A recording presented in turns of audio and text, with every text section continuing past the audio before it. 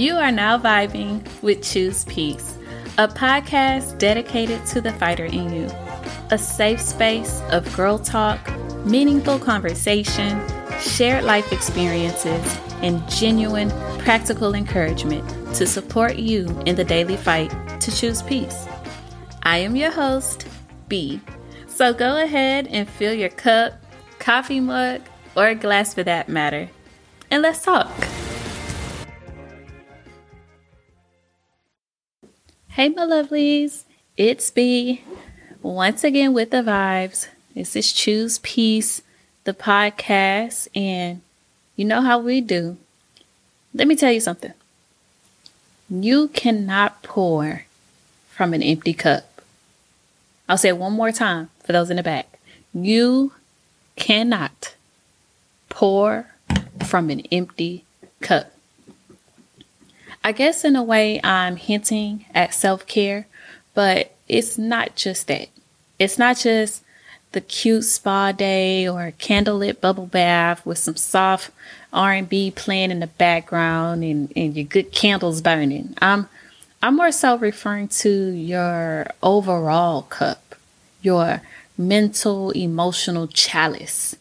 Now, I'm not entirely dismissing our things that we like to do for our me time. Because, me, myself, I enjoy me a good yoni care day. Okay. Speaking of, so y'all know I go off and add a funny sidebar here and there. So real quick, when my boy and I first became intimate, I mentioned to him about being out of commission for a bit because I was going to visit my girl about my girl. To which he responded, "Babe, I've seen it and it don't matter to me, right?" Sweet, right? It's cute. But I had to be sure he understood, hey, just so we're clear, this isn't a for you thing. It's definitely a me thing. So yeah, it still fits here in this overall session because these are the for us things. So, we get that pretty kitty package with the white acrylic on the toes, and we walk out of there in an entire different state of mind with some freshly waxed or threaded eyebrows. So by all means, ladies, do you, but for the sake of this session, let's dig just a bit deeper because self-love is definitely the best love. If we do not love, accept, and appreciate ourselves, how on earth do we expect others to do that? If we do not have this base, no matter how many dates, gifts, or displays of affection we get, we will still have a void. I mean, put yourself on the giving end of this. Let's say you are doing everything that you feel is right to show your significant other that you care, that you love them, that you are present, that you are considerate, and you are willing to make them happy, to build a world for them, to give them the universe, and it's still not enough. Think of the inadequacy that you would feel, and it's not by any fault of your own. Why would you want to make anyone that you love or desire to be with feel like that? This is why we need to first love ourselves. It's okay to be alone. This kind of goes hand in hand with the fact that in today's day and time, we do not date. Like for real, we see someone and we may be physically attracted to them, or we may or may not get the job done, and boom, we go together. We spend every waking moment together. We're talking on the phone all day and night. Like, come on. There is not that much conversation in the world. We are not in middle school. We have actual day jobs. We're adults, but that type of stuff happens. In all seriousness, we don't date. I don't think that we even truly take into consideration the responsibility that comes with being with another person. When we make the choice to begin dating, especially seriously and with future intentions, long-term intentions, I think that it is important to understand what that comes with. It comes with a lot more responsibility than just dating to find out what we like and don't like, or how we would react in certain situations with different types of people. A lot of us find ourselves in some high pressure, uncomfortable situations with people because we hadn't been tested that way before, or we don't know how our personality reacts with another person's personality in a specific situation because we don't date. We're realizing this only when we reach that point. Oh, snap. I never even been here before, My point here is normalize dating and normalize dating yourself and being with yourself first. A lot of us cannot be alone. I'm sure that there's somebody we know or maybe someone in our friend circle that, if we're being brutally honest, can't be alone. It's not uncommon though. I think people are afraid to be alone because what they'll be faced with. You might realize you just not all that you're hyped up to be. You may not even like yourself, and that's okay.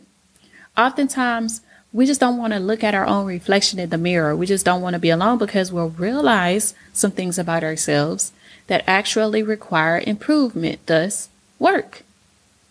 That's okay. That's the whole point. In this safe space, right? Of course, you guys know I'll only be as honest as I can be, and I'll speak from experience as much as I can. So shortly after, I guess, what I'll say, the one that got away, this is where I can say I did not understand the responsibility that came along with meshing with another and being in a relationship and being prepared to date. I made a ton of very bad choices, but afterwards, I went into the space of being alone and being okay with being alone. I worked there, but more so learning to be with myself. This included like 2 bouts of celibacy, and I think one was like an 8-month stint. And when I did get some, I was like, didn't really miss it. Let's restart this celibacy clock, Your girl was working in her career. I was flourishing, working out, running, remembering to drink my water, saving money, minding my business, staying out the way, paying my bills on time. I was even traveling whenever I wanted. Y'all, sis was on. This was my What a Time to Be Alive chapter. But then I got to the point where the deep work needed to be done. And I didn't like that part so much. That wasn't the fun part. No sex got easier. Turning down dates, turning down advances for relationship, no problem. I had gotten used to being with B. I had no shame in taking myself to dinner or a movie or buying myself a just because gift. And I'm still like that to this day. But back then, I was shedding lights on traits that could possibly cause issues whenever I did decide to be with someone. And that in itself would have caused me to have to go deeper and do some work. And I wasn't trying to get into all that. So I guess I just kind of kicked the can down the road. Because let's be honest, we are lazy. And instead of taking a personal assessment of ourselves and our personality, right? Our strengths and our weaknesses, our prized attributes and our not so good traits, and then work on those. Here's what ends up happening. We play to our strengths, reel someone in, and then when that imperfect trait of ourselves rears its head and now we're confronted with the damage we've caused to another person, we end up deflecting that trait back onto them, causing more pain and suffering on top of confusion and not to mention toxicity. Instead of stopping, taking a step back and working on these things, we roll into this cycle. Like, think of your most toxic, since we love that word, relationship. I'm betting you can draw the cycle. If you're a person that has had many short-lived relationships, and I'm not judging you, no judgment here at all, just think of them. Can you spot the cycle? Now let's take it a step further. Will you cite your role in that cycle? I've been on both the giving and receiving end of this thing. At my worst, I just couldn't apologize. Me? Apollo what? Not me. I was not trying to be a part of all that. I just couldn't be held accountable for my attitude and my ways. And I can't tell you how many exes would gladly stand up to this mic and say, yeah, if it wasn't her way, it was the highway. You know, I was a taker, and it just still couldn't be enough, no matter what they gave or what they went through to give. And I had to go back and apologize. I realized that I caused real damage, and that's not what I wanted to be. It's not what I was at my heart and my core. So we cannot give love freely from an empty cup, let alone receive it, especially if we don't have a solid cup in the first place. Message. Fixing our cups and learning how to fill them with love ourselves, if you're following, allows us to understand ourselves and to better prepare us to be with someone if that's what we decide to do. And in the event that that doesn't pan out, we bounce back because we just fall back to our standard. And we're okay with that because, sis, you are the motherfucking prize. So, well, my new boy and I went public. We had been seeing each other for a little while, and people kept telling me, oh, he's a good dude. Take care of him. Do right by him. You know, he good looking out. And I was just like, hold on. I'm the motherfucking prize, right? And I've mentioned this before, telling him, I mentioned this before. When we first began dating, I told him, look, I've done a lot of work over here. So, if you haven't, or if you're not about that life, that peace life, or comfortable with yourself and you don't have your own peace, don't come fucking on my shit, because you'll build up a certain level of pride from putting in that work to build yourself, to love yourself, to fill your own cup. And that leads you to being able to set boundaries and set healthy boundaries, not just with other people, but with yourself as well. And we'll sometimes find ourselves giving so much. We have to find balance. Some of us find ourselves giving our last and still finding more to give, whether it be to prove to someone that we love them, whether it's because that person just needs that extra outpouring of support. You'll begin to see a certain level of expectation from people because of them knowing that you'll be there and you'll give what you give.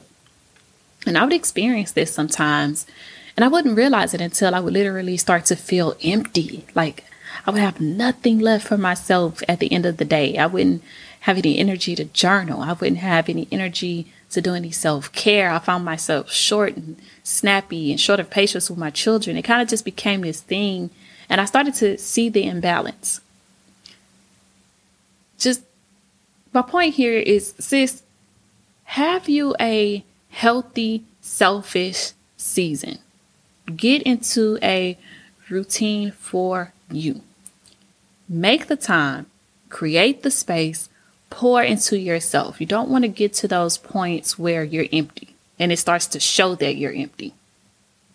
On the days that I cannot get my power hour before I'm pulled to all different directions, I can tell the difference from when I do get that me time. Because listen, everyone else is going to get theirs. And if you're anything like me, you can't help but to help others.